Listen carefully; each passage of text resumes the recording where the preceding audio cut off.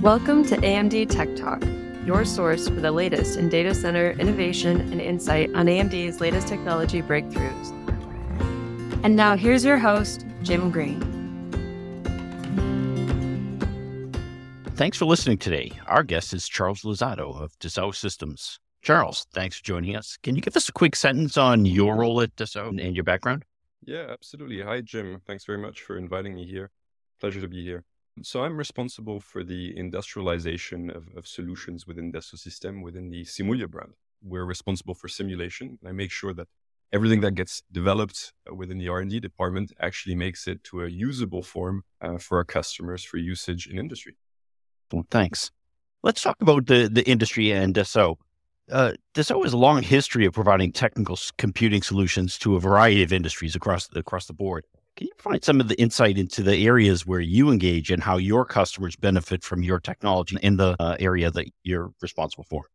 Yeah, absolutely. Dassault Systèmes engages across quite a lot of different industries. And this goes from transportation, cars, trains, trucks, and so forth, to consumer goods through life sciences. And it includes high tech and architecture, engineering, and construction, which is going to be more representative of the topic today.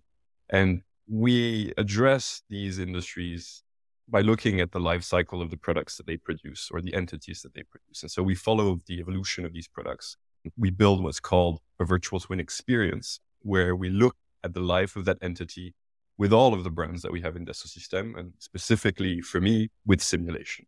The objective really is to provide a virtual twin representation of the full life of that product.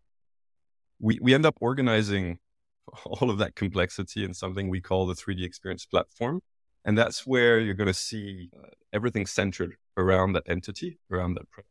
And you're going to add on attributes onto that. And so these attributes could be simulation results. It could be information about the model. And so I'm personally responsible for ensuring that every solution that comes out of R&D, that's an attribute of simulation, where we take physical behavior and we look at how natural laws affect physical behavior of that product or that entity, get mapped onto the object. Some of the most interesting examples we see today are, what we see around electrifications of cars. And when you're looking at car electrification, it's a relatively complex system that you're trying to optimize. And for battery powered cars, it's range versus everything else, right? Range is kind of the main objective there. And so what we come in and do is we simulate the range that a vehicle will have in a realistic driving cycle. And then we balance that with the comfort and the safety of the cabin and the cooling of the battery. And so we're able to give a representation of everything that's going on in the cabin, the temperature distribution, the humidity, the individual level of comfort, and allow engineers to make decisions that will either increase range and decrease comfort, or the opposite, and sometimes even find an optimum which does both at the same time. And so that's what Simulia does, provide representation of what would happen in reality and in the physical world to optimize the performance of a product or an entity. I'm sure that adds a ton of benefits. And obviously the electrification is a huge area of interest for the last couple of years, and I expect for the forthcoming years here. Another area that's kind of really seeing a lot of change and getting a lot of attention, of course, is AI. And one of the underpinnings of the AI revolution here is really increasing demands on data center and more data centers being built out and people trying to drive the most value they can from their data center environments. What is Dassault doing in terms of looking at the data center and taking that ability to do simulation and optimization digitally versus having to rebuild things all the time? What opportunity is there in terms of delivering solutions that help make that data center revolution more efficient? Well, everything that I just covered around technology for that electric car that we just spoke about, it's going to map over to the data center really, really well.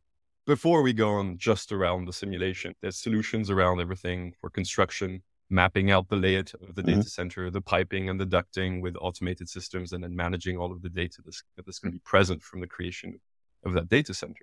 But specifically in Simulia, around cooling, around thermal distributions within a server hall, we've developed a solution that's called Sustainable Always-On Data Centers. And it has three main aspects. One part is around structures. And so this is more a static analysis, but also dynamic behavior of the data center. Another one is around electromagnetics. And the last one is around cooling, everything we just spoke about with regards to the car. And all of these aspects actually are intertwined. There's an optimum to be found to balance all of them. And maybe I can give you again a small example. When we're looking at things like electromagnetic performance, we're going to be looking at either natural effects, trickle storms, lightning strikes, but also man-made effects. And we're trying to protect the data center from electromagnetic waves from penetrating inside the server hall. And so we're going to design a climate system and some ducting, and the shape of the ducting might actually guide waves into the data center. And so the choices you're going to make on that system shape and its organization around the data center is going to impact the penetration of electromagnetic waves inside the data center itself and inside the data hall. And then when you're thinking about cooling, it's the same HVAC system that you're going to have to think about. How am I designing that same HVAC system to ensure that we have, the appropriate distribution of heat within the data center? And then how can you balance these two aspects, electromagnetics, cooling system, to have something that's both safe against attacks or against natural phenomena and energy efficient and well-built and sustainable? That's a multi-dimensional problem. That's fascinating. You tend to think of these things like, HVAC, all right, hot or cold. No. That's super cool there. What are some of the things that people are asking for? What is important to, really focus our efforts in driving efficiency in our data center in area X or Y? When you're working with customers, what are kind of the priorities they're setting for you? It will depend on where they're starting from. Some customers are looking at the design of the data center. So they're more working from the construction aspect. We have something new. We're going to implement a new design. What equipment are we going to choose and how are we going to lay it out? And in that case, they're really looking at decreasing the future cost of operation of the data center and choosing the most cost-effective solution. And this can come from a lot of different aspects. I mean, when we talk about cost, the majority of it is not actually coming from cooling, but a good 15% comes from cooling, humidity, things like that. And so they're asking us to design something which is going to bring a correct sizing of the climate system. So the ability to have a cooling load, that's what it's called, the amount of cooling that comes out of the climate system, that perfectly matches the demand, not just of the full server hall, but of each individual server or each individual blade within a rack, right? So that's the dream, getting a perfect amount of cooling for each blade. And that's the dream of right sizing, as it's called, the climate system within the data center. When you do this, at the end of the day, you're going to also have to think about potential mixing of cold aisle versus warm aisle air, right? Leaks that you might have, or just effects of conduction. Where are we going to have leaks across this whole room? Can you please point out from the simulation, right, from the detailed analysis that you've run for this whole space, where you have air going from where it should be only cold to where it should be only warm? And that's really the worst that you can have in a data center, because you're cooling down your air, you're using energy, and you're not benefiting from that cool energy at the server level. Right? It's completely wasted energy. So they're looking for those areas. And then finally, they're also going to look for air that keeps recirculating, or that never actually reaches the servers, that keeps going from the HVAC through the room back to the HVAC before it's gotten a chance to go through these server blades. That's called bypass air. And again, this is a waste of energy and something that they're trying to decrease and to avoid. Now, the last aspect with regards to the design of a data center is where are we going to put all of our HVAC inlets and where are we going to put all of our HVAC outlets. So up till now, we talked about the racks, the racks, the grommets, the location of the equipment, the IT equipment within the data center. But then the cooling system needs to come in from a certain location and come out from another. And at best, we'd only have one inlet and one outlet, because that's low cost, that's easy to maintain, there's less ducting, it's optimal, but it's also not going to ensure that you have exactly the cooling load you need, not just for the room, but for each individual blade within where the you rack. need it. Yeah. And that's the trick, right? You need to figure out from a fluid analysis, from a computational fluid dynamics analysis, where the air is going across the room in transient way. So how it varies in time as well as a function of load, to figure out where you're going to have to position these inlets and these outlets to that climate system, and even where you're going to have to position the sensors which are used to control the climate system. So that's normally the questions we get for everyone doing design, and then we get a whole different series of questions for those who already have a built data center and who are looking to see what they can improve or maybe do a little bit of maintenance. What do you see more of these days? The brownfield, hey, I need to upgrade and I need to renovate and I need to modernize and improve efficiency of my existing infrastructure, or hey, I'm going greenfield, building something new. What's the rough mix? It tends to be more upgrading existing data centers. And yeah, I think it's because it's aligned with trend towards hyperscalers and increasing the density of load. And we kind of see this as well from the offering from A&D. More density of cores, we can replace servers, and we're going to have the same footprint of the data center. We're going to have higher load, higher amounts of heat emitted by blade and within a specific area of the data center. So that's more the issues that we tend to see. They're asking us, we have a new distribution of load, we have new hardware. How are we going to deal with this with the existing climate system that's present within our data center?